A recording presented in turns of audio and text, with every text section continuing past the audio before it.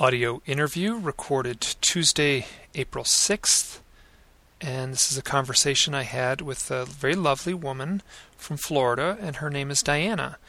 And she specializes in a sort of psychic reading using animal spirits as guides. And I heard her interviewed on Whitley Strieber's website, Unknown Country, and Anne Strieber, Whitley's wife, did about a 45-minute long interview with Diana, and I listened to it recently, and it was wonderful. It was just wonderful. And I immediately contacted her. She writes on the forum, and so she was easy to contact, and I just got a hold of her, and I said I wanted to interview her too. And I have to be honest here, that one of the reasons, a big reason that I wanted to do this interview, this conversation, was perfectly selfish. I wanted to have the psychic reading, the animal spirit reading. Part of that is I just was curious if owls would show up somehow in the reading. They didn't really. I don't want to give anything away, but at some point early on in this conversation, she does do a reading. And the conversation itself is quite lovely. It's quite fun. And I was delighted. She has a very, very nice way about her. I will also add, and this is an odd thing to try to describe. Throughout my life, on very rare occasions, I will meet people that will give me tingles. And I remember this happened a lot in my youth. I'm 47 now, so my youth seems a long ways off. But it very rarely happens to me these days. During the audio conversation, during the recording session, which we did on Skype, I was lost in this very blissful, tingling sensation, and it's always been a very blissful feeling. And this is hard to explain. It's this very peaceful, calming, tingling sensation that runs down my back. There was a hot dog vendor. I lived in New York City for a while, and there was a hot dog vendor when I was in college that had a hot dog stand on 14th Street. And I used to go talk to this old Jewish guy, and the reason I would talk to him is specifically to get this tingle, and it was magic. For some reason, that guy could do it. There's been a handful of other occasions in my life. My grandfather was one of them that was capable of giving me this tingle sensation down my back. And Diana did it too. Please enjoy.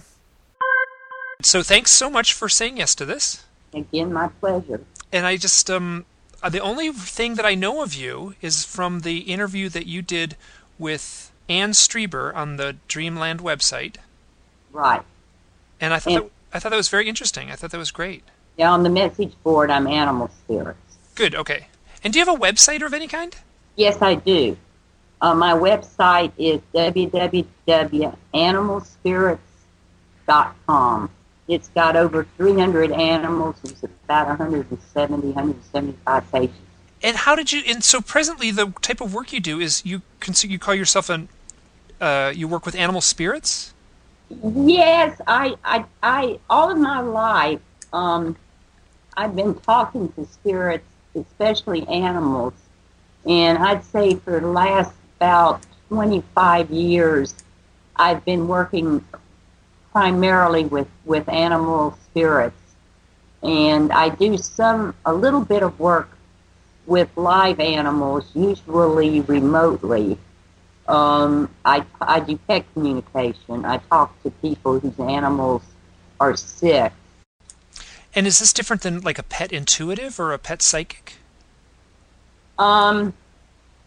Honestly, I don't know, because I've just been doing this all of my life, and I've been doing it alone, and I've never been taught to do it, and I don't really know what words to put with it. All I know is that it's a gift and I can do it.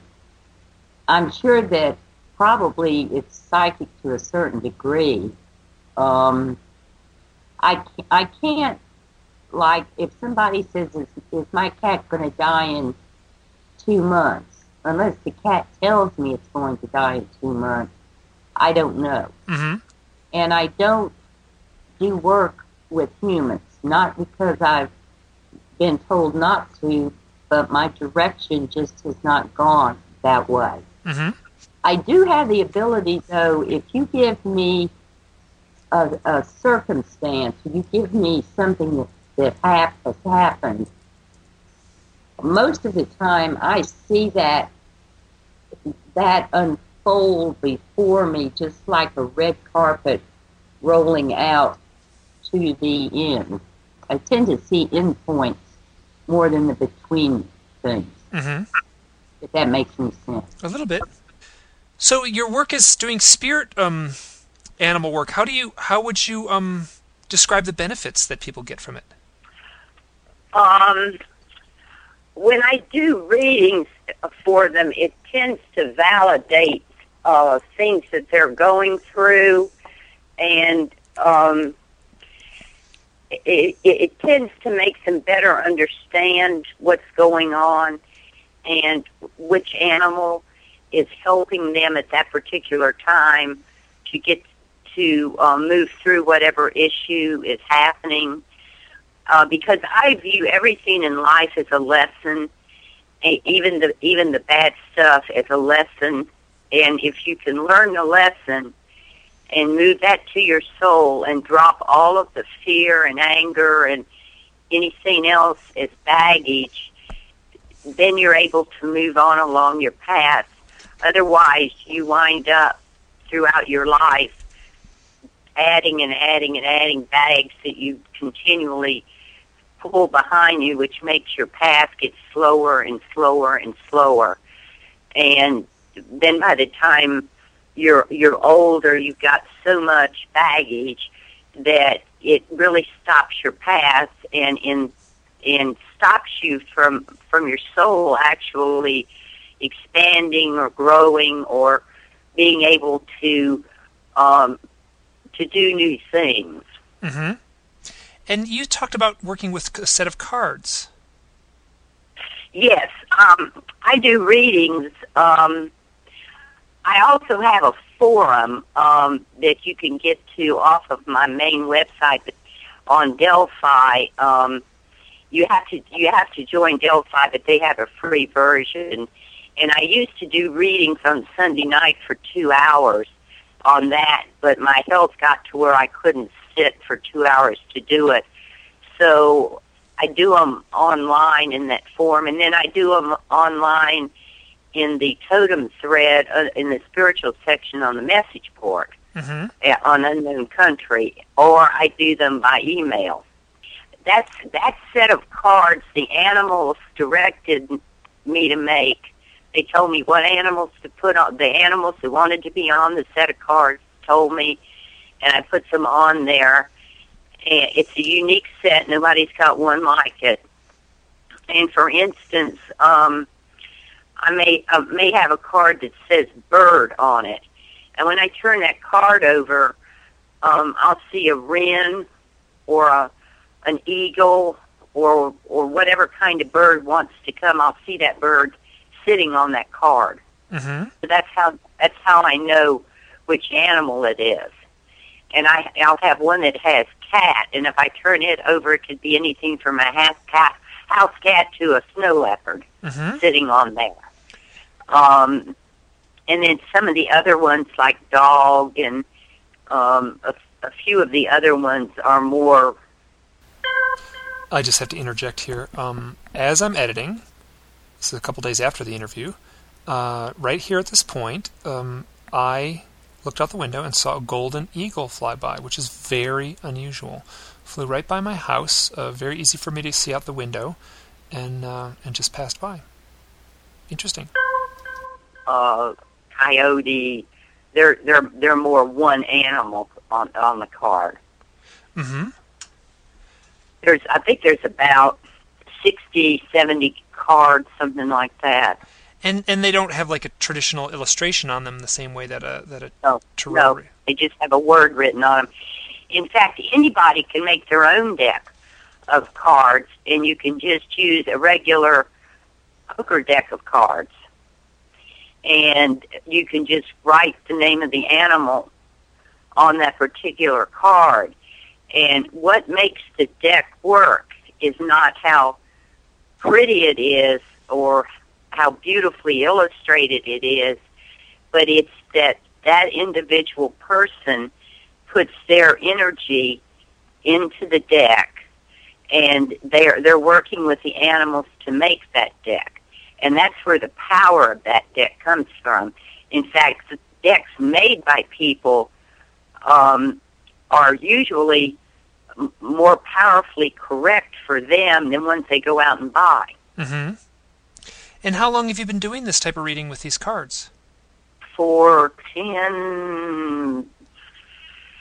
about 15 years.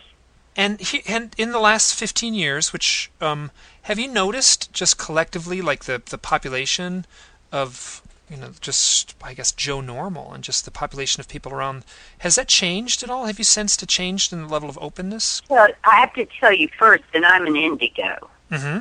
So my childhood was never normal. Mm-hmm. When I was 2 years old, my father was in the Navy just for 4 years during World War II, but when I was 2 years old, I could name all of the constellations and all of the first magnitude stars in the sky. He would say, "Where's Orion?" And I would point to it. I mean, I had that connection with the stars at 2 years old, which is, most 2-year-olds aren't going to have. And I just throughout, and I talked some about some of the other things that happened in that interview with Ann, Mm-hmm. but it just throughout my life has never been probably normal in that I could always see spirits. I could always talk to trees and plants. But the interesting thing is I'm close to 70. And back when I was a young child, had I said what I could do, they would have put me in some kind of state mental hospital. Sure. And I was smart enough to not tell a soul about it until about 15, 20 years ago. And how was that coming out process for you? It was fine. I knew it was time. I mean, I knew it was time, and by then I didn't care. I didn't care because I was, old enough. My children were grown, and it was fine. And then it became more accepted in that last 15 to 20 years that there are people that can do this. It's becoming more and more accepted, which makes it easier for the indigos of today that are living in a society like ours. But I often think of the horrible horror it must be to say be born a female child in Afghanistan. I mean, an indigo, female Mm-hmm. indigo, because you would probably be killed if you said what it was you could see or do or acted in an indigo way. So an indigo is just a child that's born with their third eye wide open, is basically. And perhaps, there might be, and I can't speak, this is just speculation, children who are gifted with heightened spiritual awareness in some cultures that may dovetail or manifest into their somehow into the religious realm of their society, and it might not be that bad. I'm just thinking of, or someone that would have been born in. I'm just thinking of almost time is as big of an issue as well as with geography where they were born too. Right. That's true. That's and true. like someone born in Italy 100 years ago with a very advanced psychic skills may have just been ushered into the church somehow and potentially played a very important role in their village or their society. Though I'm sure for every good story there might be a dark story too.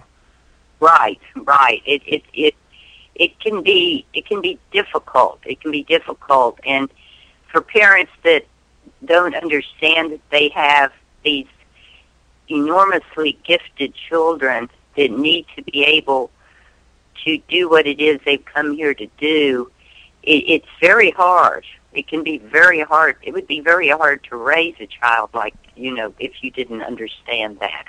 Mm-hmm. And as far as now, you just described the openness of the last 15 or so years, and those 15 years seem to coincide with the advent of the internet. And to me, the internet's played a huge role in it, because I know that my forum on Delphi has about 25,000 members. They don't all come at one time, but I offer free lessons in how to hear the animal spirits, or how to make your own deck, or how to interpret dreams, and all of that stuff is free. Everything that I do is free. I don't charge for anything, nothing. And there have been quite a few of those people that have come to that site, and they will stay for a while, and then they may wander off, and they may be gone 2 or 3 years, and they'll come back, and they'll say, I lost my center, or I got off balance, and I've come back here to get centered again, and they'll stay for a while, and then they'll go on off again, which is the whole purpose of both the website and the forum, is to allow that process to occur as they need it. But the internet has played an enormous role in young people's ability to get information. The only problem is there's a lot of bad information out there too, but then you have to learn to weed that out. And I think there's a lot of bad information anywhere. I think that we could have easily. There's a lot of bad information in a library. There's a lot of bad information out there. So that's something that everyone requires anyway. Is that that's part of. I guess that's part of spiritual growth. You just kind of have to. I say that I've wandered a lot in my life. I held a job at the state of Florida. I worked for the state of Florida for 32 years, which is an incredibly, as a chemist, no doubt.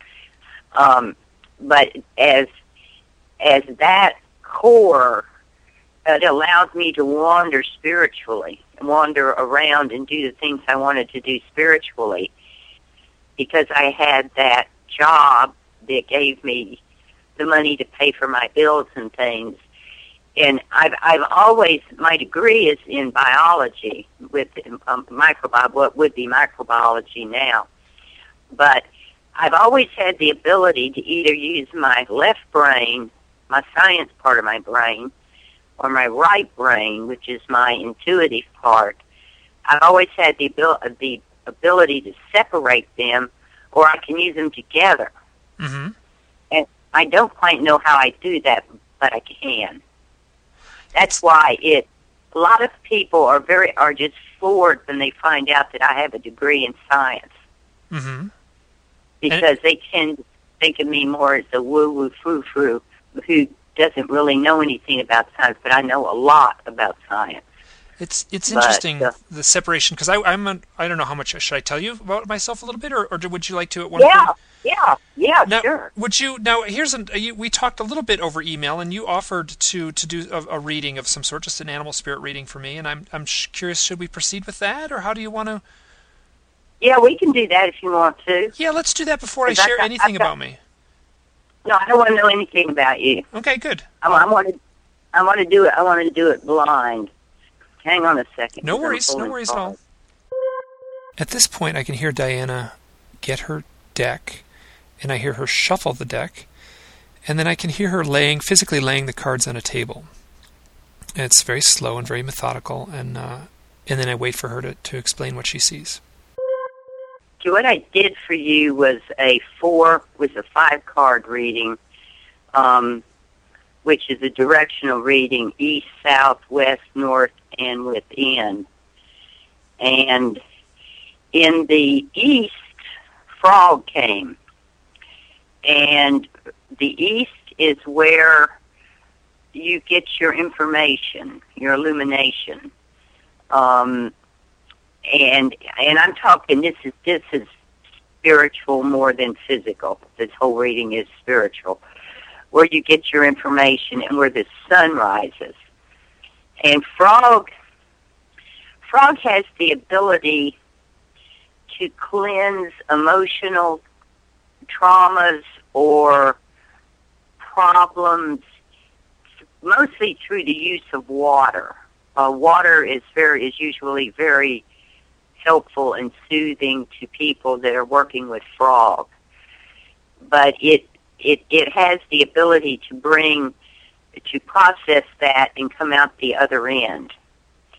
Now, in the South, which is where you keep your trust and childhood wonder, a bee came. And bee has the ability to talk to spirits. It has the ability to see what most people don't see. And for that, you would probably be basing your trust on intuition more than on proof. You can walk. Somebody can walk up to you, and before they open their mouth, you know whether you trust them or not, because you're going on intuition and energy. Oh, that's and so... then they can BS you all they want to, but that doesn't sway you one bit, because you already know whether you trust them or not. Then in the West, which is where you store the information that you got in the East, and where the sun sets, and where you enter the dream time, that's where your soul goes to go back to the dream time or heaven or the soul world or whatever you want to call it. And here Beetle came, a little ladybug came, and she stands for enlightenment, for truth and enlightenment. So you have the ability to take all of the information that you processed emotionally, mostly through, you're processing your information emotionally and intuitively rather than through reading it in books. You may read books, but at the same time you're reading the book, you're going, that doesn't make any sense. I know that's a bunch of bull. Or, yeah, that makes a lot of sense. That's coming from frog. That's little frog sitting on your shoulder talking to you. So you have the ability to take all of that information that you've learned in the East and store it in the West. And it's going to result in enlightenment for you. It's going to result in a good progression of your soul. You're going to be able to retain a lot learned in this life through what you've done with frog. Because Beetle's going to help you do that. And then in the North, where you have, that's where your ancestors live, where the old ones live. And I'm not just talking about your grandparents. I'm talking about your ancestors for all time. And there you have coral. And coral, coral, like under the water. Yeah, but it's an animal. It's not a plant. And coral talks to you about diversity. So for you, when you're speaking to your ancestors, you need to be aware of the vast diversity of the past lives that you've had and the ancestors that you had. In other words, yours is not a straight line of information, but a tree that forks and branches and has a lot of twigs on it. And it may be down one of those little twigs that you get your most of your information. And that's going to be the things that just come to you in what I call duh moments, where you're just sitting on a porch or mowing grass or laying in bed, and all of a sudden something comes into your head that's just totally out of the blue. And you go, duh, why didn't I think of that? That's usually your ancestors talking to you. And if you don't tend to remember those moments, the best thing to train yourself to do it is to keep a journal with you and just write them down. And then just keep writing them down and don't read them. And then in about 6 months' time, go back and read what you wrote, and it'll really astound you. And for within, Goose came. Goose. Goose. Now, Goose is an animal that will stop its path to help another soul on theirs. In other words, it's a self-sacrifice animal. It's an animal that will try to help other souls along their path. And it doesn't have to be that you are a nurse or something like that, but you're a person that if somebody needs help, you're going to talk to them. And you may, and it's not about money or physical things so much as it's about mental help. Just listening to an old person, or just allowing somebody to vent. And at some point in your life, you're probably going to significantly stop your path, if you haven't already, to help another soul. And that can involve raising a child also, or helping a parent, or helping a friend. But you tend to have that personality if you have Goose. Goose is a very powerful animal spirit. It's a very powerful animal spirit. So what I see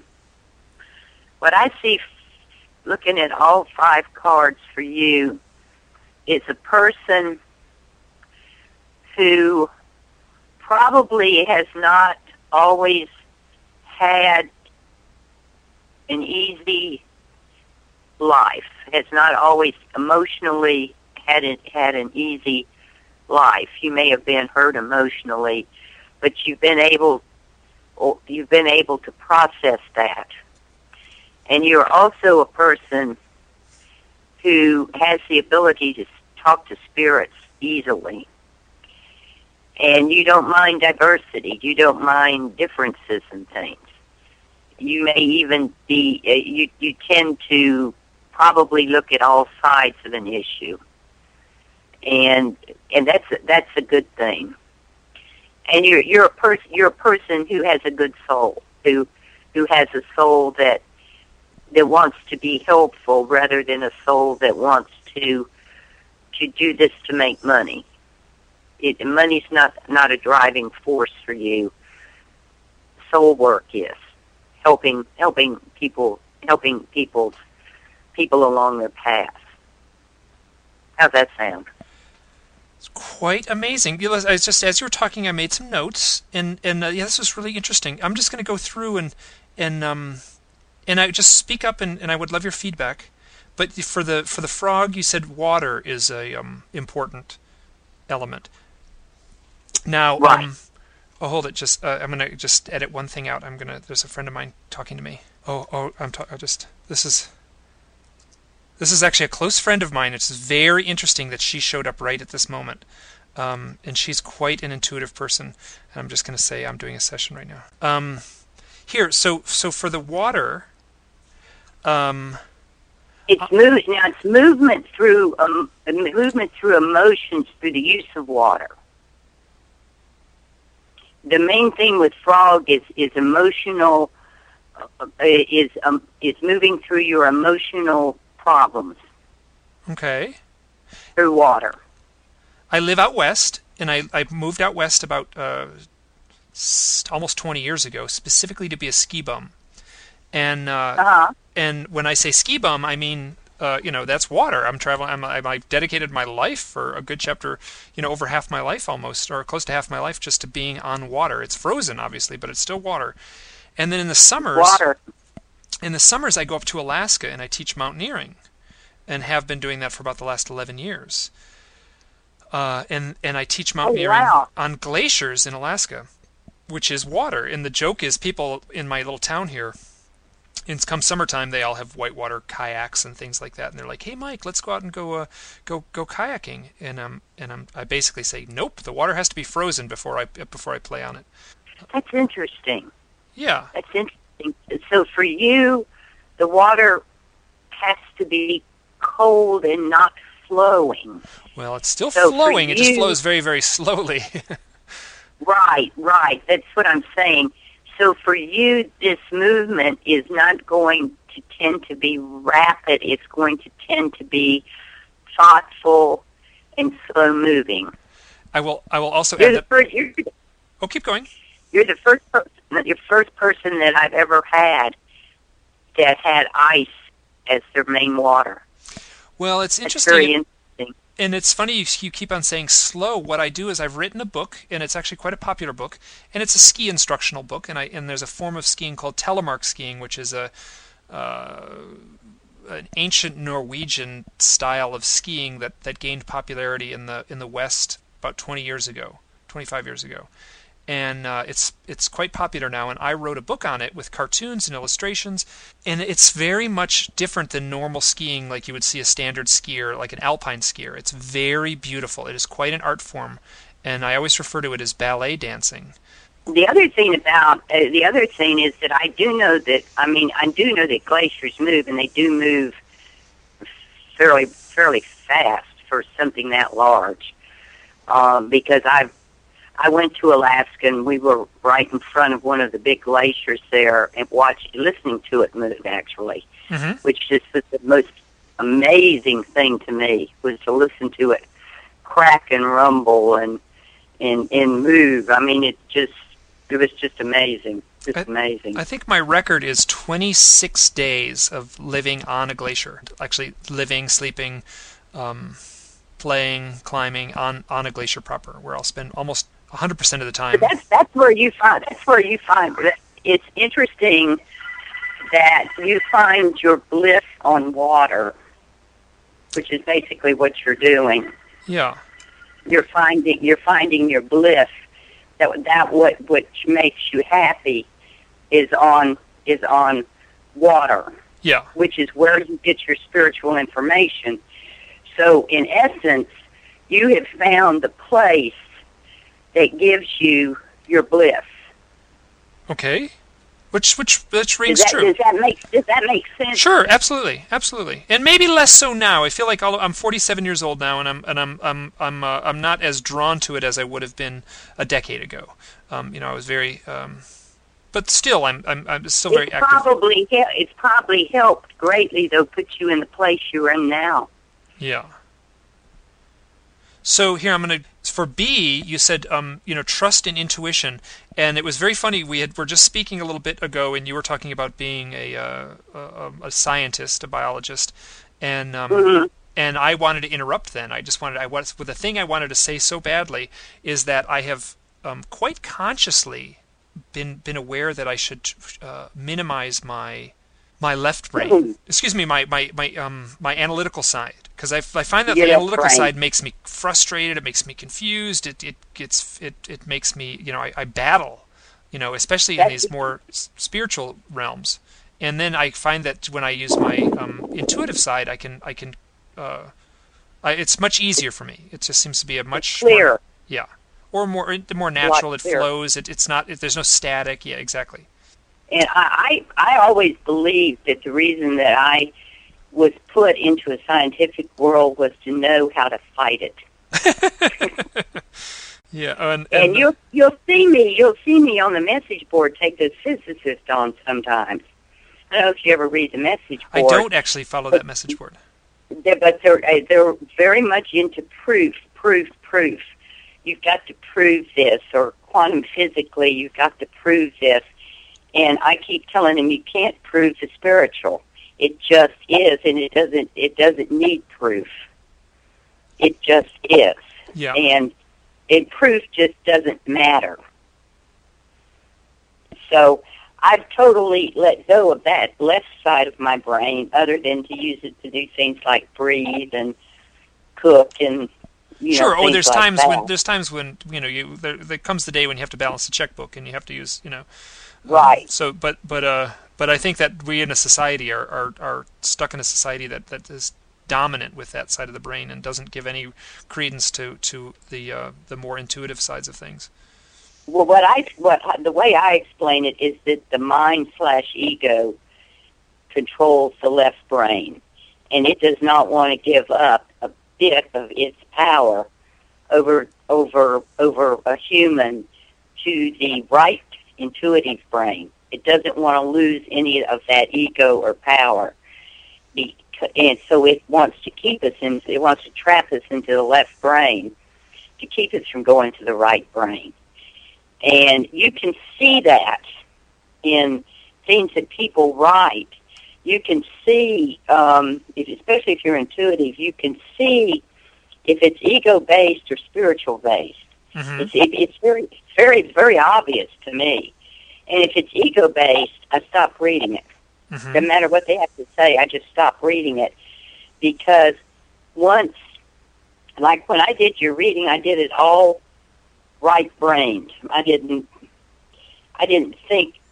If you think about something, if you get a message spiritually and you think about it, that means you've moved it through the mind, ego, and the left brain, and it's going to get changed from what it truly was. And that's what people struggle to learn, is to not think about things. Mm-hmm.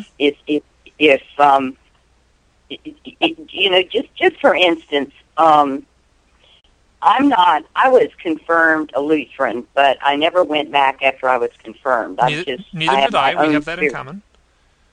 Well, I just, wasn't. But my mother was Lutheran all of her life, and so I was sitting on my front porch on Good Friday, and she shows up to me as a bumblebee. She showed up as a bumblebee at her funeral. And this lone bumblebee comes up and gets about 6 inches in front of my face and just stops and looks at me. And I said, "Hey, Mom, happy Good Friday to you, too." And it just kind of buzzed a couple of seconds and turned around and went off. And that was the first bumblebee I've seen all year. Did the same thing to me Easter Sunday. And I just said, "Hi, Mom, happy Easter to you. I'm doing okay. See you later." And it just went on off. I haven't seen it since. It's those kinds of things. But had I moved it to my left brain, it would have been, I know it's just a bee buzzing you. But I knew it was her, mm-hmm. So you just kind of have to learn to separate and not let that left brain tell you no all the time. I'm interrupting here. I have a little story of my own about a bumblebee that flew up close to my ear at a very curious moment. I'll go into it in more detail at the very end. And when we get up to coral, you said you referred to something as a duh moment. So like these moments where things just burst into your... It's like if you're in an altered state, and you go into an altered state when you drive, when you ride, when you do anything you're doing by rote memory, where you're not thinking about what you're doing, mm-hmm. and all of a sudden you may get this message or this statement that just is a moment of clarity, and I call that duh moments. It's like, duh, why didn't I think of that? And where did that come from? And that's coming usually from your ancestors, and usually filtering back to you over time. And this is very interesting because I call those nice thoughts. And actually, if you look at my blog, I have this little subchapter where I've certain essays that I've written up. I refer to them as nice thoughts, and the way they arrive for me is oftentimes, before you do something, you have to process it a little bit. You have to think about it. You have to dwell on it a little bit. You have to, look at it from a few different angles. You have to, and oftentimes that process is, you can get stuck in that process a little bit. But occasionally I will have these thoughts that just pop in my head, and they are pleasant. They don't have any baggage associated to them. I didn't have to process anything, and they just pop in my head, and I call these nice thoughts. And they have been the I almost want to say the catalyst for some intensely funny, oftentimes and outwardly paranormal experiences. So yeah, I'll leave it at that for the nice thoughts thing. And so you said Goose was helping another soul. Yeah, Goose is about is about helping other souls, and that doesn't have to be a human soul. It can be an animal soul. It can be a plant soul. It could be a glacier soul. It could be the earth itself. It doesn't have to be a human soul, but it's helping with healing or facilitating safe passage or safe movement. And I would look at that more as a long-term thing. When I started this blog, one of the first things I did was I did a psychic reading with a woman named Marissa Ryan, and the blog had been up for like 2 weeks or so at that point, and I was kind of in this crazy gushing. I was just putting so much stuff on the blog, and some of the stuff I had written ahead of time, and this was just a little over a year ago.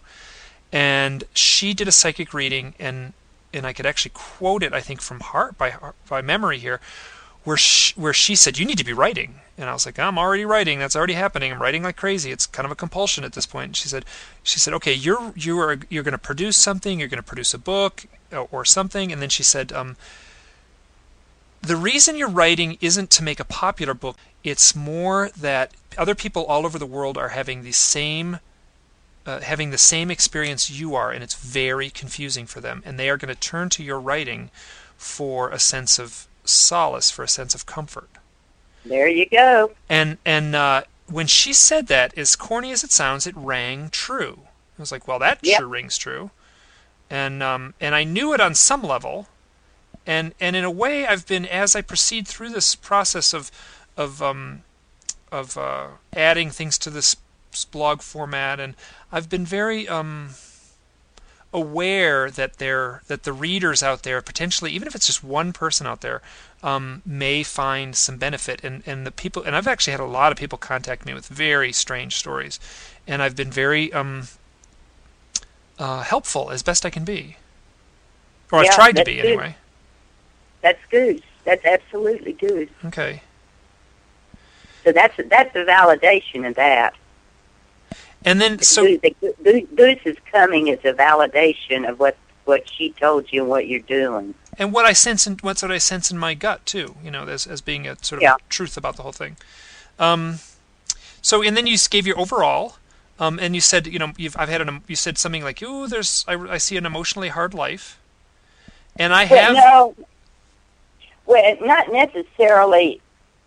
Well, you've had to process a lot of emotional things, if that makes any sense. Well, yeah, and I've been very open about this in my writings on the blog. I have a history of severe clinical depression, and I've gone through some extremely challenging chapters in my life. Some of them have lasted years, and that reads true. It has been I've gone through some stuff where I've had to do very hard personal work and to overcome, or to integrate. That's a better way to say it. I don't like to use the word overcome. To integrate some of these life events.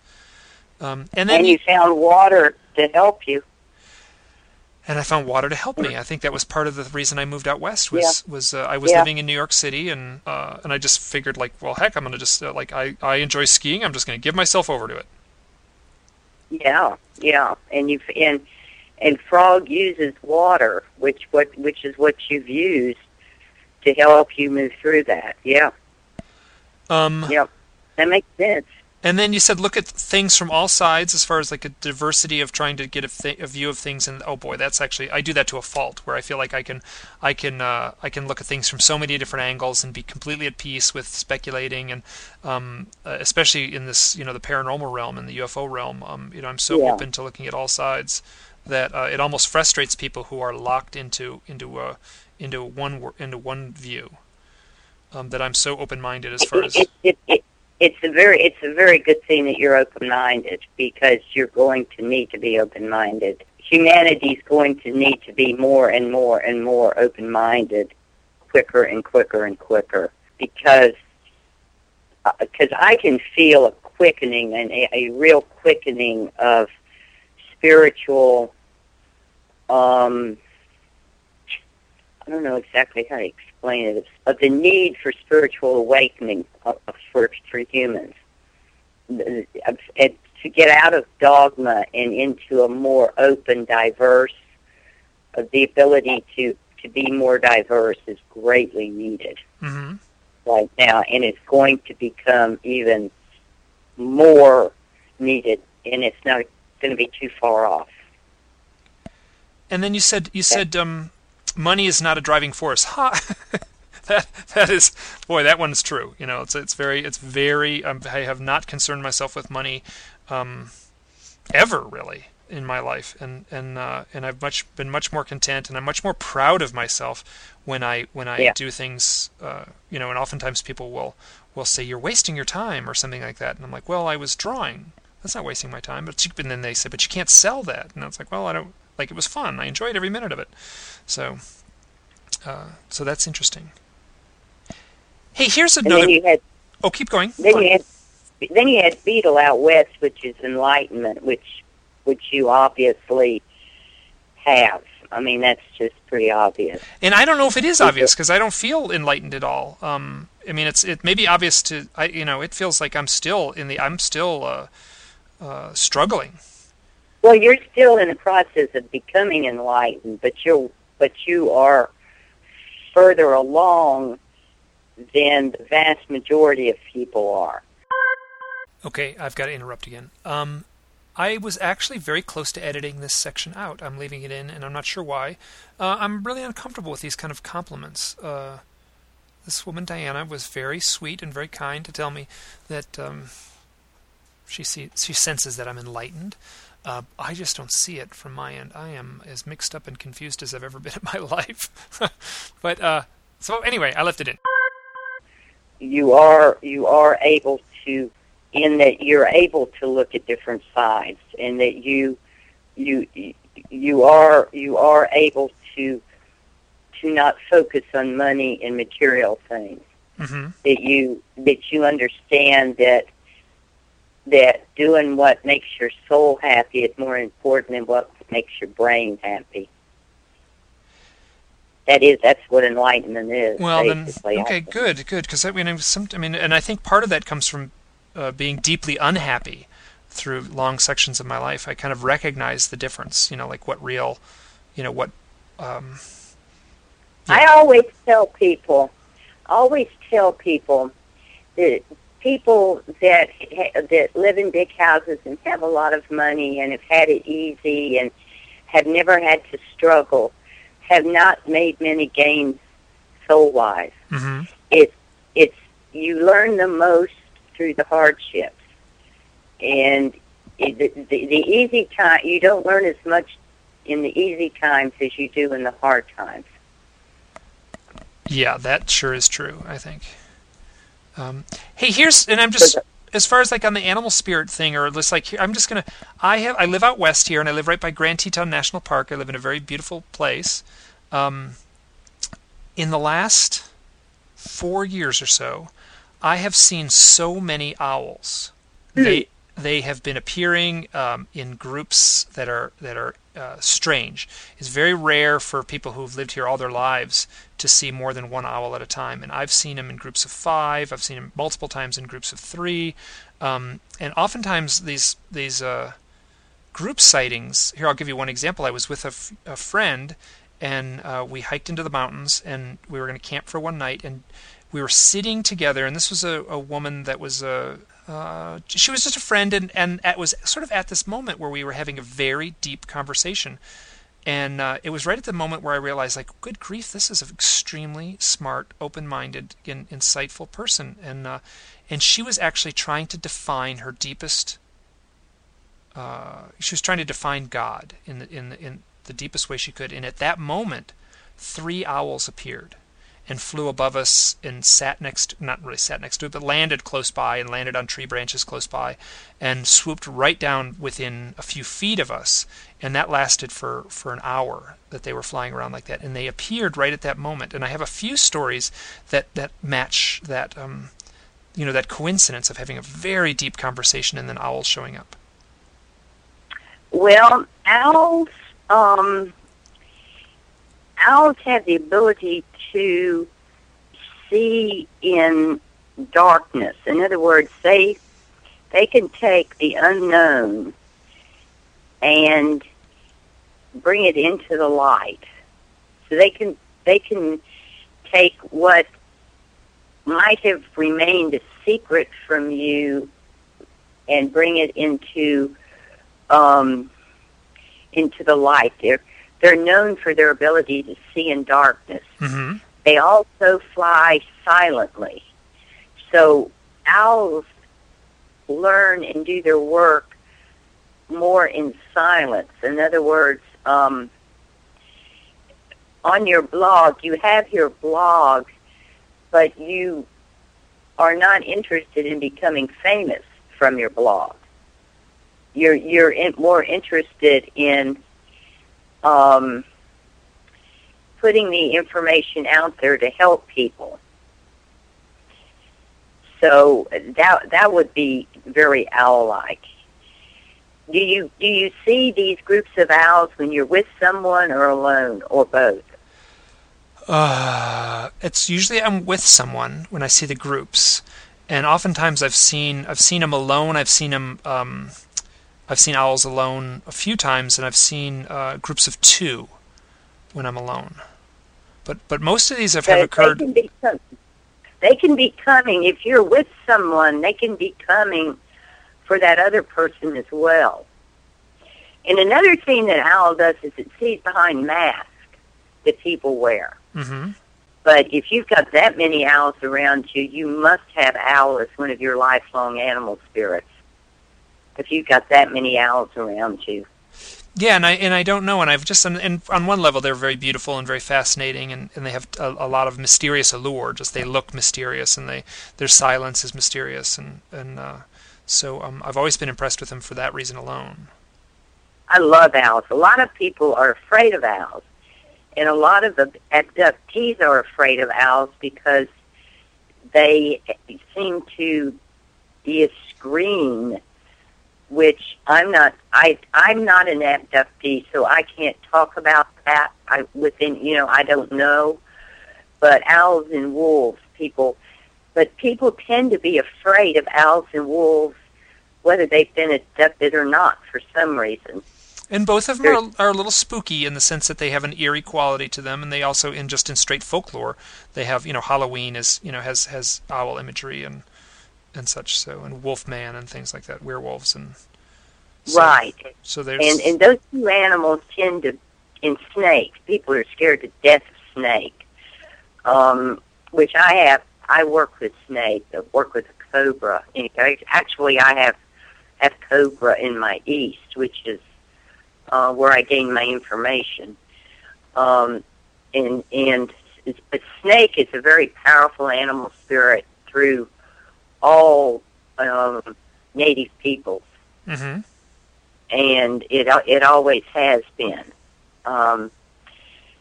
But you probably have owl as a lifetime animal spirit, which to me is a good thing. No, it's been fascinating for me, and then all these little coincidences that are related to owls seem to show up in my life.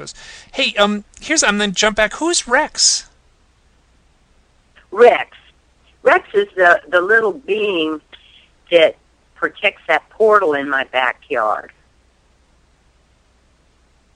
And I listened to the audio thing with Ann Streeter. Rex, he's the one that comes inside and sits in that chair, and then nobody, if somebody comes over and he's inside sitting in that chair, which they can't see him because he's in spirit form. Okay, that came out of nowhere. Diana had done a previous audio interview on Whitley Strieber's site, unknowncountry.com, with Whitley's wife, Ann. And it was an excellent interview, and there was a lot of extremely odd stuff that came out in that interview that I won't cover again in this interview. There's a few little points that get covered a second time. So I'm interjecting here just to fill you in. I highly recommend listening to that other interview, and it will certainly help round out this conversation. Thank you. But they will not sit the little chair that Rex sits in. It's just hilarious. But I never say anything. I never say, oh, I see you didn't sit there because Rex is there. But he's not he doesn't look like my visitor guide. He doesn't look like a gray, and he protects. There's a portal in my backyard that goes from one universe to another, and I don't know which one it goes to, and that's what I was talking to Ann about. Mm-hmm. He stays outside except in hot weather, cold weather, and bad weather, and then he'll come and sit in the willow chair. But he doesn't ever say anything to me. He doesn't talk to me much. And I had one of those portals at the house where I used to live. He closed that portal, and when I moved to my new house, I noticed he was sitting in the willow chair, and I said, well, what happened to the portal? And he said, I closed that one. There's another one in your backyard.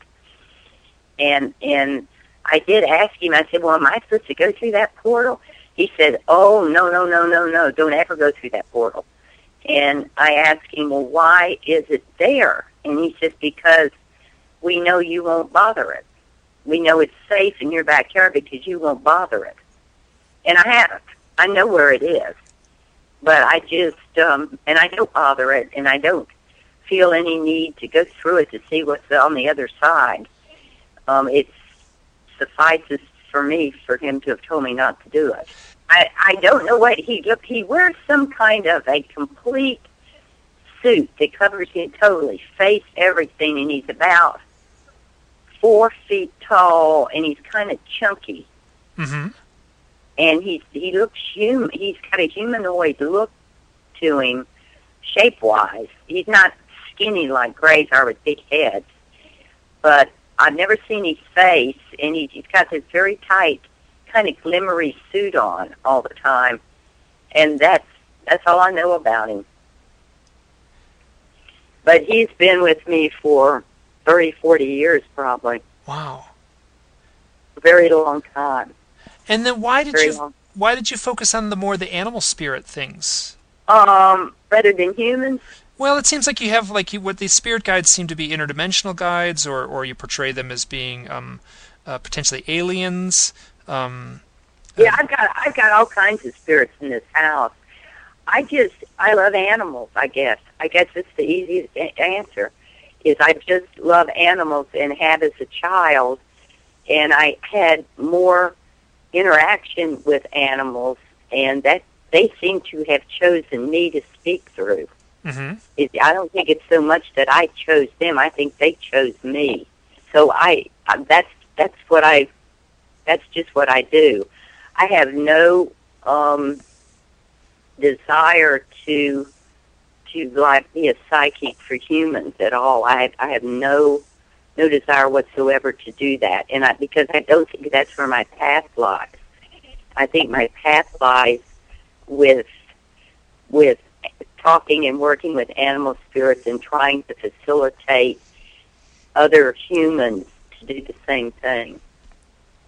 But at the same time, you just gave me a 5-card reading that was for me.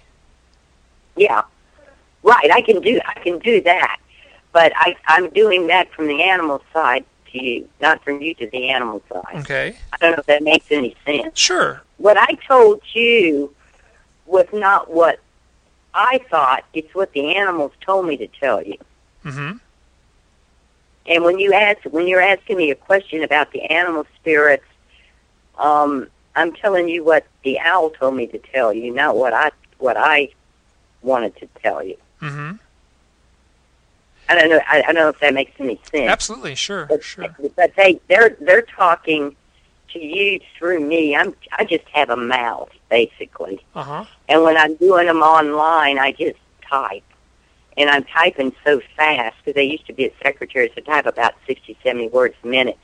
And I'm typing so fast, but they tell me to type. And most of the time, it makes no sense to me at all. I have told people some of the strangest things, and I thought, my God, they're going to laugh at me. And they would say, oh, my God, you have no idea. And it made total sense to them. To me, it made no sense. Do you find more clarity with in typing or with speaking aloud? It doesn't matter. Okay. It doesn't matter. It doesn't matter. And how's your spelling and punctuation and things like that when you're typing in that way? It's fairly good, actually. Now that I think about it, because I'm a really bad speller, it's actually fairly good. I think my record, when I did a 5-card reading for you, but when I was doing them online, I would do 2-card readings, which would be your left side and your right side for balance. And I think my record was like 36 readings in 2 hours. Wow. And when the quality was good, you didn't feel like it sacrificed anything to be that? Mm-hmm. Mm-hmm. I told them exactly. I told them what cards came up. I told them what their issues, what each animal represented, what their issue was, and then let them ask me questions about the reading. And most of them would say, understand completely, thank you, and then every once in a while somebody would have a question. But most people understood them. I would do them in the Delphi forum, and sometimes I'd have, people would be coming and going, and I had a friend that kept a list, and the readings were done in order of when a person came into the room, and she would tell me who I was reading what the person's name was, and then I would draw the cards and do the reading. Of course, none of these people I would have met. I didn't know any of them except by handles, by screen names. That's how come I know how many were done, because she would keep a list for me. But my health got to where I could not sit and type for 2 hours. And I knew that if I did them, I was going to have to do it for 2 hours. Mm-hmm. So I just do them. I do them online in that forum now. And okay, good. I'm going to tell you one more story, and this is one that I've actually told very few people, and it perfectly perplexed me. I have a missing time event in 1974. I was 12 years old, and I was walking home from school, which should have been about 15 minutes or less, and instead it took over almost 2 hours. And I was with another person, and that event has bothered me, and I've never talked about that event. And we also that same night saw a bright orange flash in the sky, and I had a conversation with Anne just before you, about a couple weeks before you, very similar, and I told the story. Right. One of the things that I do that I find very helpful for me, and it seems to work, so I don't want to jinx it, is I'll go out into the mountains and I'll sleep out under the stars in the summertime, and before I go to sleep, I'll ask the universe for help. And what I've been doing lately is taking a little handheld voice recorder, and part of the reason I take that is so when I declare, like the asking, it's very formalized. I'll say, I'll do it right into the recorder, so I'll have a copy of it. And then in the morning, if I have a dream, I'll want to be able to document the dream right away. And right. So I did that one night, and I basically said, this was last summer, and I was frustrated. I didn't know what was going on. I was anxious. I was not at peace. This whole process I go through very anxious times with this whole process of trying to come to terms with some of these old memories that I don't quite know how to quantify. And so I went in the mountains. I basically said, listen, I'm open for anything. I don't care if it's scary. I don't care, but I just need some clarity. I just need whatever information I need. I'm open and receptive. So the next morning I wake up and nothing. Later I found out that when I got back to my house, it was between 9:30 and 10 that I made that little plea into the microphone. And when I got home, I had a friend request through Facebook from this person also named Mike, and he was the person that was there in 1974 that experienced the missing time event with me. And his Facebook request, basically it says, Mike wants to be your friend on Facebook, and that occurred at 9:38, potentially the exact minute I was talking into the voice recorder the night before. And I hadn't talked to him for almost 30 years. 29 years, I think. Well, I think the universe answered you. Well, that was my impression. Yeah, they answered me very clearly. Yeah. So the next morning when I got up was a very pretty morning, and it was high up in the mountains, and I just still took a little walk around. And one of the things I saw when I was walking around was a pine marten. I don't know if you're familiar with the pine marten, but it's a No. pretty big member of the weasel family.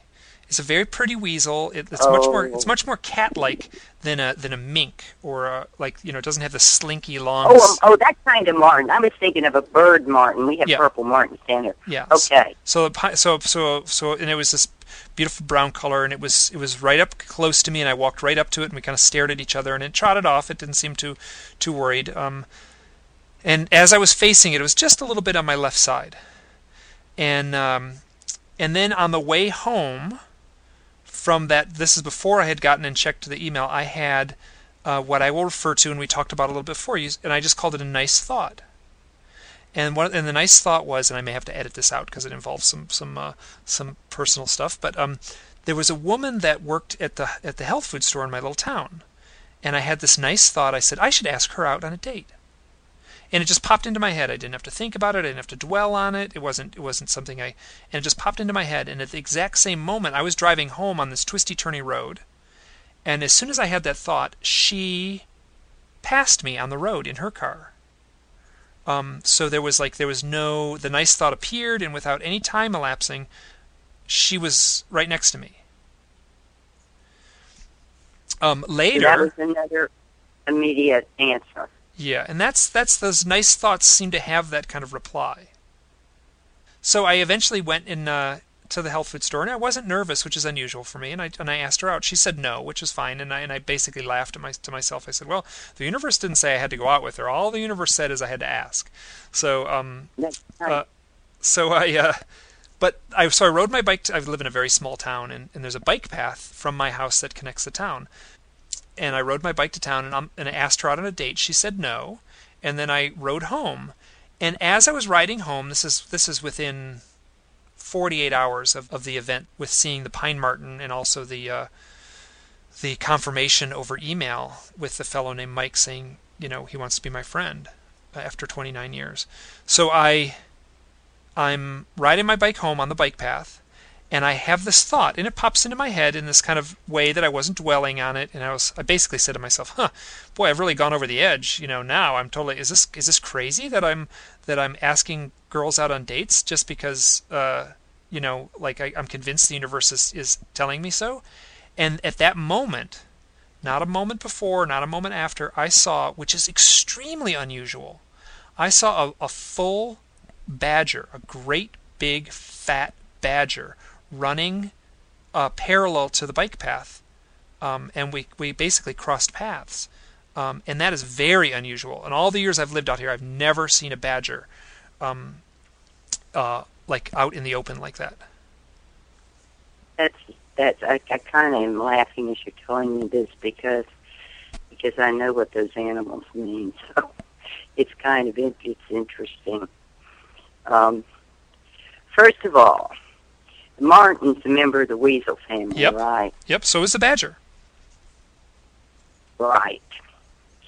Well, weasel is the ability to see hidden reasons behind things.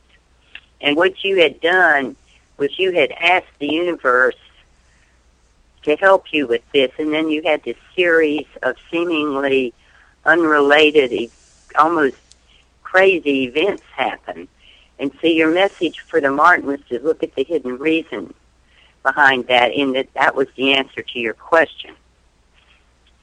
You wanted the universe to help you, so the universe is helping you.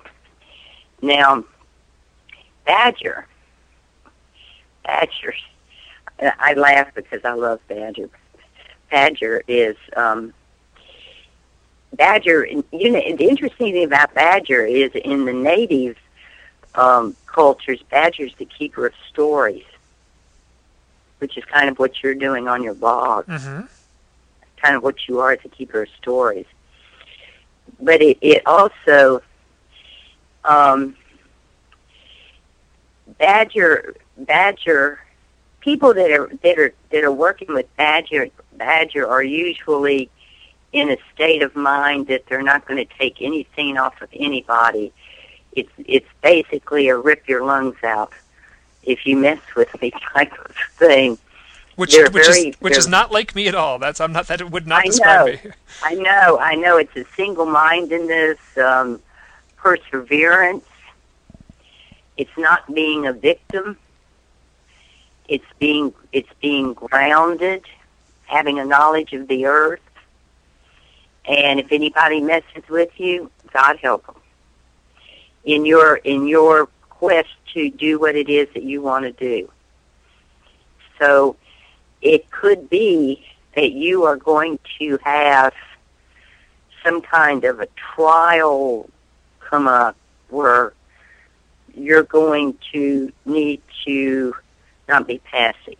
You're going to have some kind of issue come up that's going to be, that you're going to either be able to be passive or you're going to be able to be bold and somewhat aggressive. And you need to stand. It's going to be something where you're going to need to stand your ground about something. And these animals sometimes come 3, 4, 5 months before whatever's going to happen to you. They'll give you a heads up. And that's such an unusual sighting.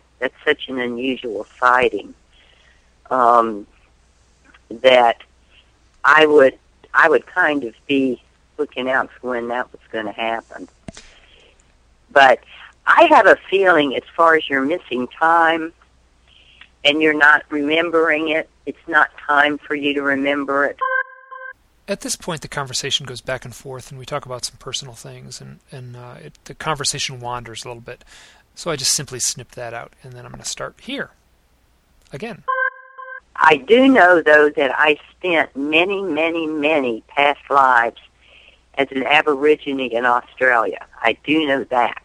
And I know that they have the ability to do that because they have the ability to move back and forth between here and the dream time whenever they want to. Have you ever been to Australia? Yeah. I went there for 4 weeks in the outback. Yeah, I took as many Aboriginal tours as I could. I had a wonderful time. Just a wonderful time. And that's where my soul is. Did I lose you? No, this is fascinating. Yeah, it's interesting because I think like whatever's going on here, in this, like I walk into the kitchen and if I stub my toe, it hurts, right? So there's this physical reality that I'm saddled with. And then at the same time, there's some sort of a spiritual reality that's a little more difficult to access. And that's kind of the deeper teachings of any metaphysical teacher, whether it's Jesus or anyone who's, says, there's this other world, there's this other kingdom just beyond our perception, and it seems to be overlapping at all times. I mean, it seems like we're swimming in it, but we just can't perceive it. Right. It's about the ability to perceive it, and that's what I've been learning to do all my life. Is to be able to perceive them. I can see them both at the same time, and how I see them is I can tell them apart too. I see this world, and then I see the spiritual world with a very thin veil in front of it. It's so thin that if you didn't really look, you wouldn't know it was there. That's how come I can be in my living room and see Rex, or I can see my visitor guide, or I can see all of the spirits that are in the house, or 2 dragons that live on my roof, because I can perceive both of them at the same time. But that's something that I truly believe I've been learning to do for close to 70 years. The more you do it, the easier it becomes. That's all I can tell you. The more you do it, the easier it becomes. And it's interesting because my working on this blog and doing the writing and sort of looking into this, I feel like I just made a decision to look into this stuff at a very deep level, at a sort of a soul level. And I also made the decision to do it very publicly.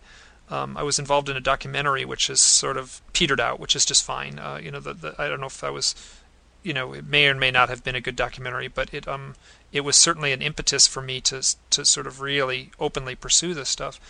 And the act of writing about it and the act of looking into it has, literally opened the floodgates of bizarre synchronistic experiences.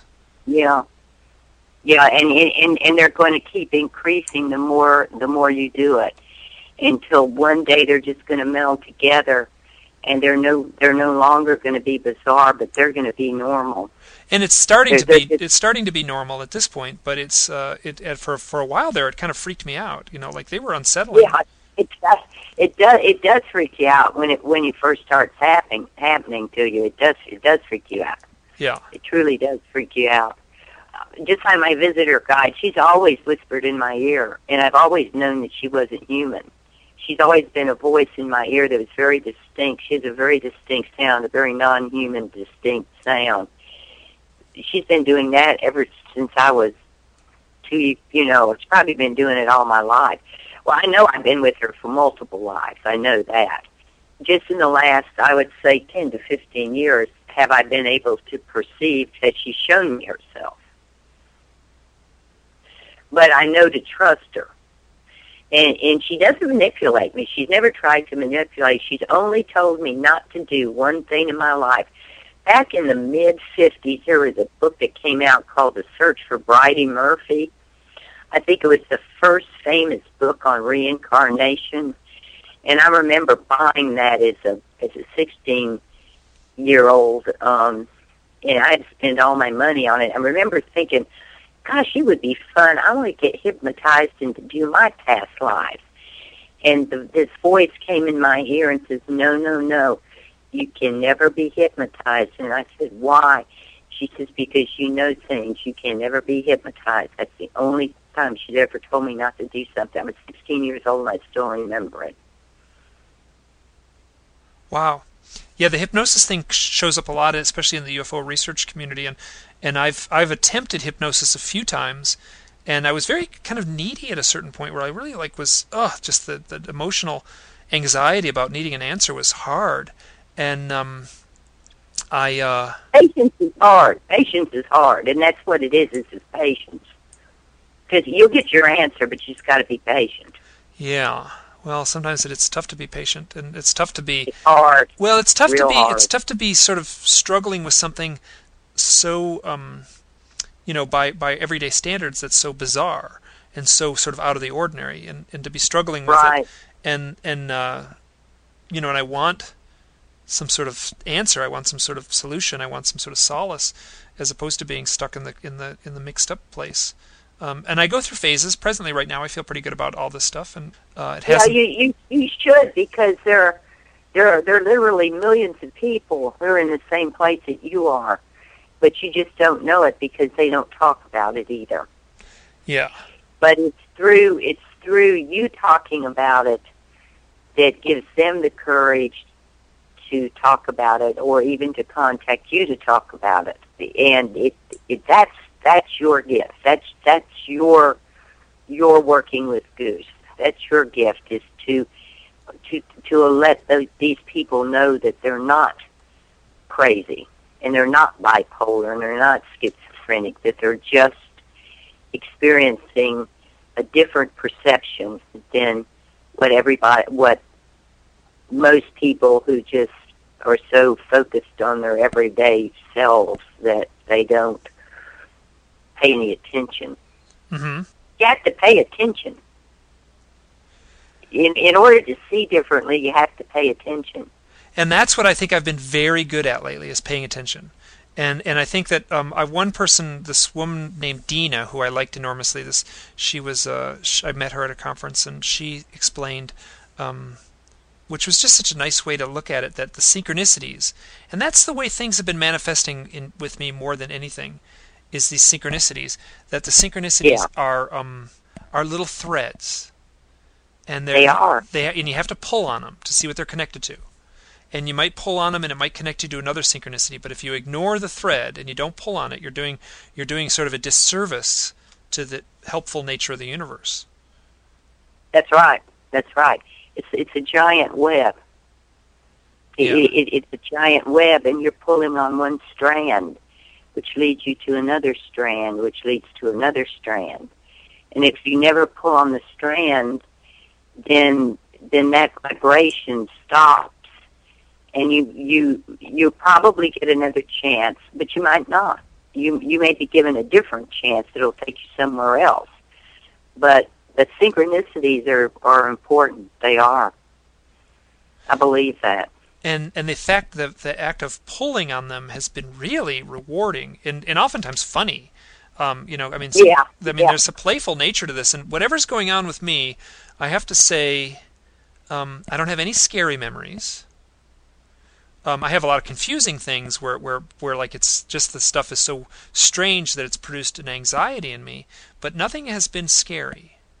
And I feel That's very good. thankful for that, because I've talked to some folks that have really scary experiences. And it's all about the movement through that fear, because fear will stop you from doing any spiritual work. If you have fear, you can't move into the spiritual, because I don't believe you can have true faith with that while being fearful. Mm-hmm. Because I believe that's what the definition of faith is fearlessness. That's actually a nice way to put it, is because there's so many things. Just whatever, we're trapped in this realm where these spiritual things have these multidimensional things are just by the mere nature that we're people and we're humans. We don't have the access to the spiritual realm the same way that like an interdimensional being might. On some soul level, or some deep metaphysical level, I'm sure we have access to lots of things, but that's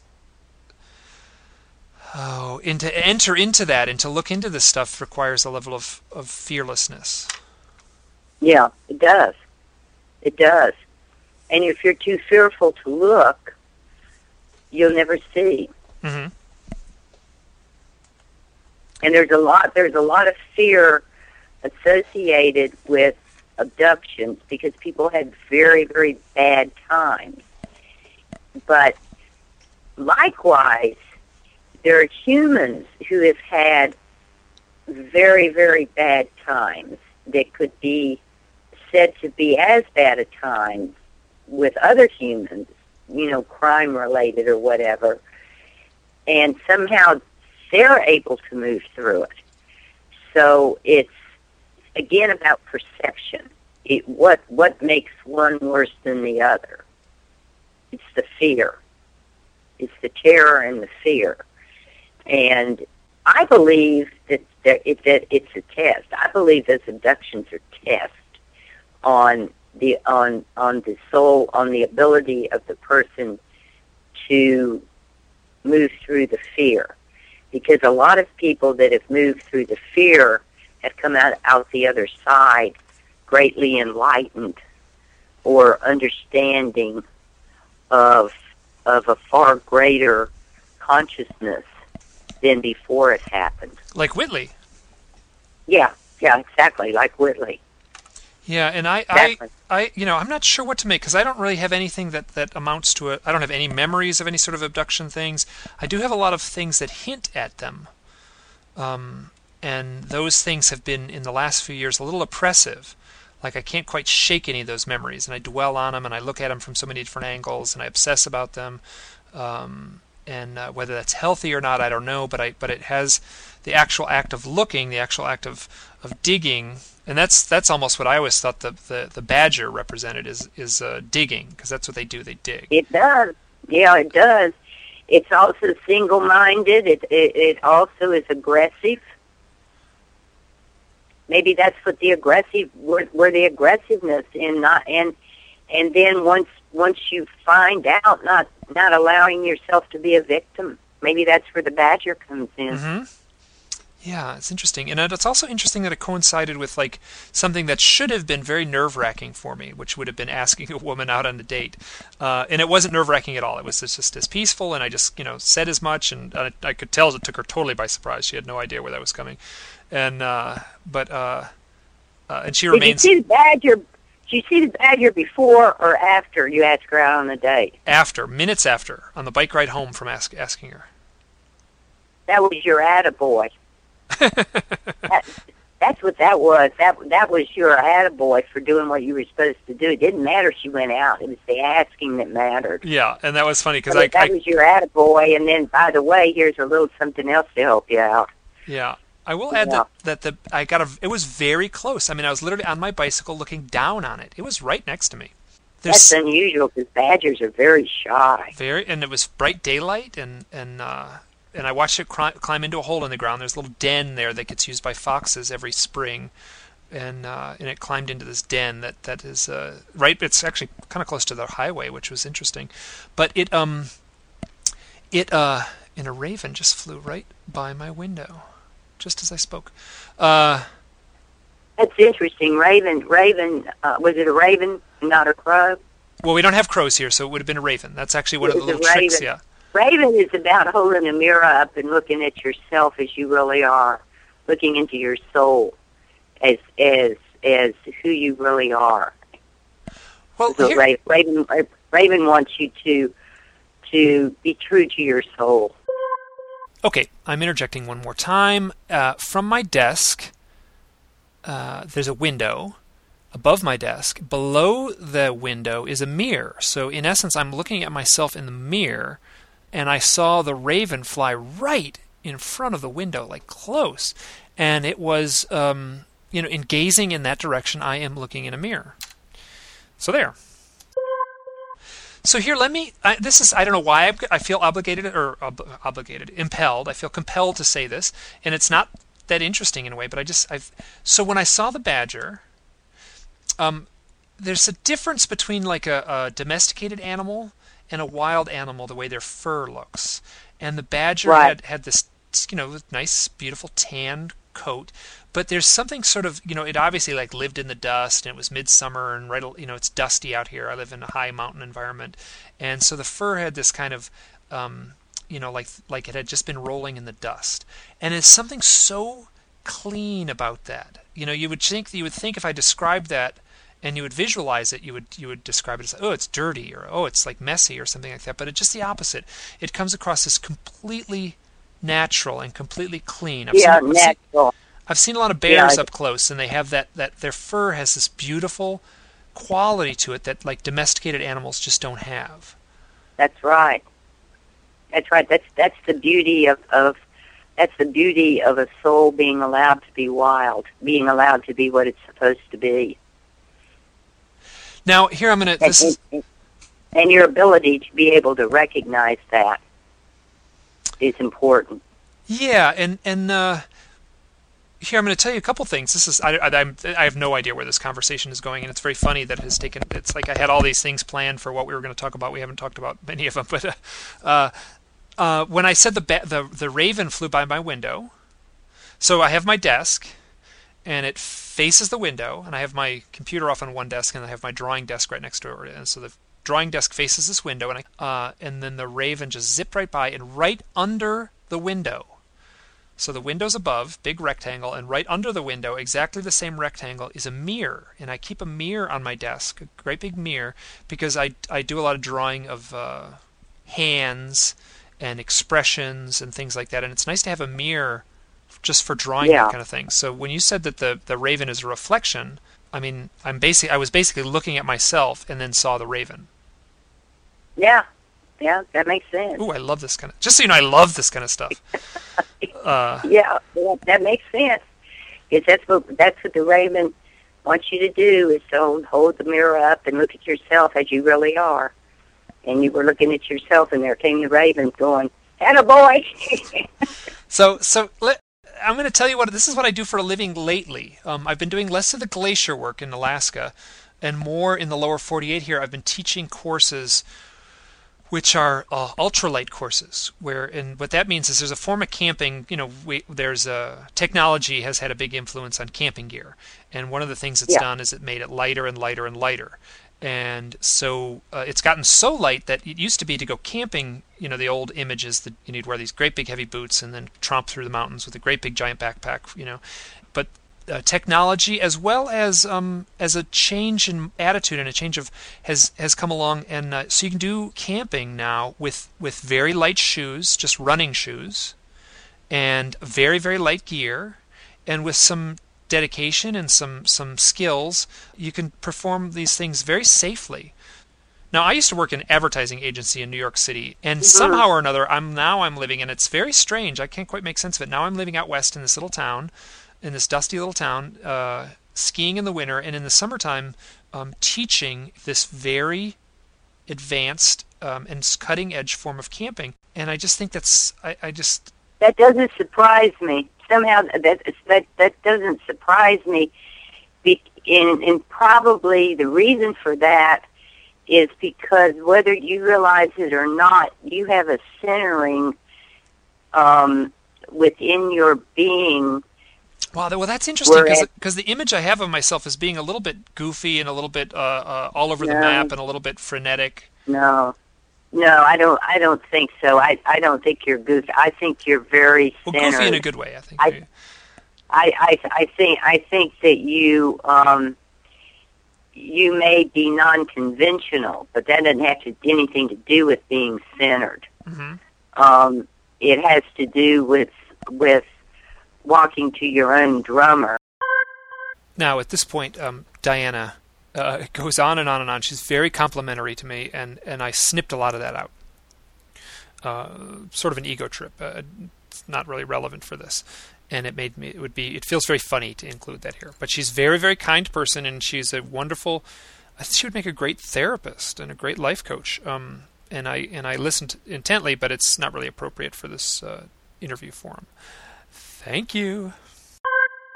And in your ability to do camping that way, getting you even closer to the earth, and seeing badgers and owls and ravens and seeing the beauty in them, in the dust, seeing that the dust on them is actually beautiful rather than dirty, that kind of thing. That's something that a centered person sees.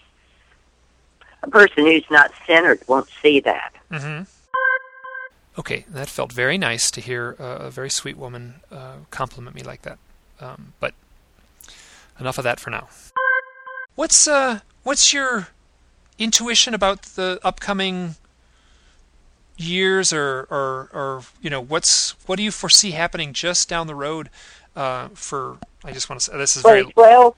Well, 2012 is a kind of a catchphrase, but I think that just like what do you foresee in the future? I foresee a really, really, really, really severe change. Let me say, when I was talking with Ann, we were talking about the ark. Something occurred to me afterwards. In the Bible, it says that the earth was created in 6 days, and on the seventh day God rested. Well, I have always known those were cycles and not days. And how long a cycle is, I don't know. One cycle may be 2 billion years and another 50,000. But from what my guide showed me, they're prepared to lift off a lot of this planet, plants, animals, some humans, and she's not talking about a pair of giraffes. She's talking about enough giraffes to sustain a repopulation, because, a pair you can't do that with. Yeah. You get too much inbreeding. She showed me that they were going to instantaneously move them to another planet just like Earth, and then when Earth settled back down, instantaneously right back down they'd come, untouched, unmessed with. But she told me not to worry about 2012. She said it wasn't going to happen right away. But that's what she told me. And she's one of your spirit guides. She's my visitor. She's an alien. She told me she wasn't a gray, but she looks like Whitley's cover, except she doesn't exactly look like his cover. She actually showed me, and she told me that it wasn't going to be like royal lines, or it wasn't going to be famous people or military types. She was talking about farmers, natives. She was talking about people who had the spiritual knowledge necessary to peacefully repopulate a planet. And it wasn't going to be famous people. That's what she showed me. Now, what's your sense of like metaphor and mythology and literal truth versus metaphoric truth on stuff like this? Because this is something I struggle with. The animals like dragons, the mythical beast, I know they're from alternate dimensions. I know they really exist because I got a pair of dragons on my roof. But a lot of the stuff that has been written was told correctly but interpreted in such a way that it could be understood at the time. So it's a lot of it is metaphors rather than literal. Like an ark that's a boat that floats on the water. Yeah. She showed me a wooden ark. Well, I mean, you couldn't, there's no way you could take off that much in a wooden ark. Mm-hmm. But she also knew I was going to be talking to Anne. And Anne was the one that brought up the wooden ark. She didn't show me spaceships. She just showed me the stuff lifting right up and going. I didn't see any craft taking it. And I said, and I remember asking her, I said, you have the ability to do that? She said, in a heartbeat. That was what she said, in a heartbeat. Huh, and maybe there won't come a need for that. You know, I don't know, my gut reaction is that, you know, we collectively as humans are creative, and that's actually my, you know, like you know, any more than that, I don't know. All I know is I will not be one of them. Because that's all I know is I will not be one of them. That I do know. So I don't worry about it. Whenever it's going to happen, it's going to happen. And, you know, I'm not out trying to have a place in the woods and, you know, buy guns and stuff like that to protect myself. It won't do any, yeah, I mean, like that's really going to do any good anyway. I'll just do what I'm supposed to do here, and then when it's time for me to go, I'll go. Good. And that's kind of the way, that's pretty much the way I feel about it.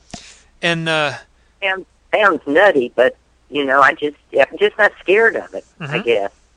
But well, I enjoyed very, very much talking to you. Good. This was interesting, and the conversation kind of looped around in ways that I did not expect at all. So I think the one I had with Anne looped around for her too. Good. That's how conversations are. I'm not because there was not anything said, and I think it kind of moved in directions that kind of surprised her, I think. Yeah, and I think that this I think will be a good companion to that other yeah, chat too. Yeah.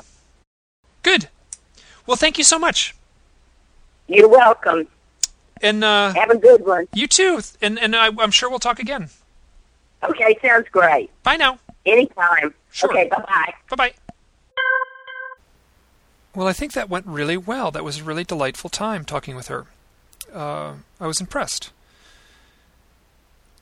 Hey, this format, this audio format, and this blog in particular, has been a very interesting form of self-exploration for me personally, and all the ego weirdness that's tied up in that personal hard look at myself. And I apologize to those folks who've made it this far if it sounded like they were sitting in on a therapy session, but that just seems to be the way this blog is evolving. I mentioned a woman, Dina, at one point, and her name is Dina Blatt, and she was the one that I said I talked with, and she had an insight into synchronicities. And we had a wonderful conversation a year ago at the Laughlin Conference, and she wrote a book called The Artist and the Alien, and her name is Dina Blatt. I just wanted to give her a little call out since I mentioned her. And then also, I apologize that there was a repetition as far as the thing about the raven in the mirror. I didn't realize that was going to get repeated. I did a little thing in there. And there's an incident involving a bumblebee. Early on in the conversation, she talked about sitting on her porch on the first day of spring as well as Easter Sunday. I think it was Good Friday and then Easter Sunday. And the first bee of the year flew up to her and she said, "Hi, Mom." And I thought that was just a really sweet story. I don't know whether it's true or not, or true in the sense that it was really her mom. I'm quite certain a bee actually flew up to her. But I just like that sort of openness that people have to be able to share stories like that. And in honor of that openness. I had an experience a couple years ago, which would have been 2005. A close friend of mine died, a friend of mine from New York City, and I was at a wedding, and I was going to be flying back to New York for the funeral, and the wedding was the night before the flight out back to New York City. So I was in kind of a hard headspace. It was sad. At the same time, the wedding was very beautiful and very joyous, and it was really nice. It was super fun, and during the service, like during the vows, during like the most formal point of the entire experience, a big fat bumblebee flew up and flew right next to my ear and just hung out there for a second. And I remember at the time, without any hesitation, I said, "That's my friend." And I in essence sort of called out his name. I was like, "That's him." And then the bee flew off, and I dismissed it, and I forgot completely about that until Diana talked about it here. Once again, for the folks that listen to this, you should go ahead and listen to the Unknown Country interview with Ann Strieber. It's a nice companion to this. And who's ever made it this far, listening to this whole thing, thanks a lot. You're very patient. Bye now.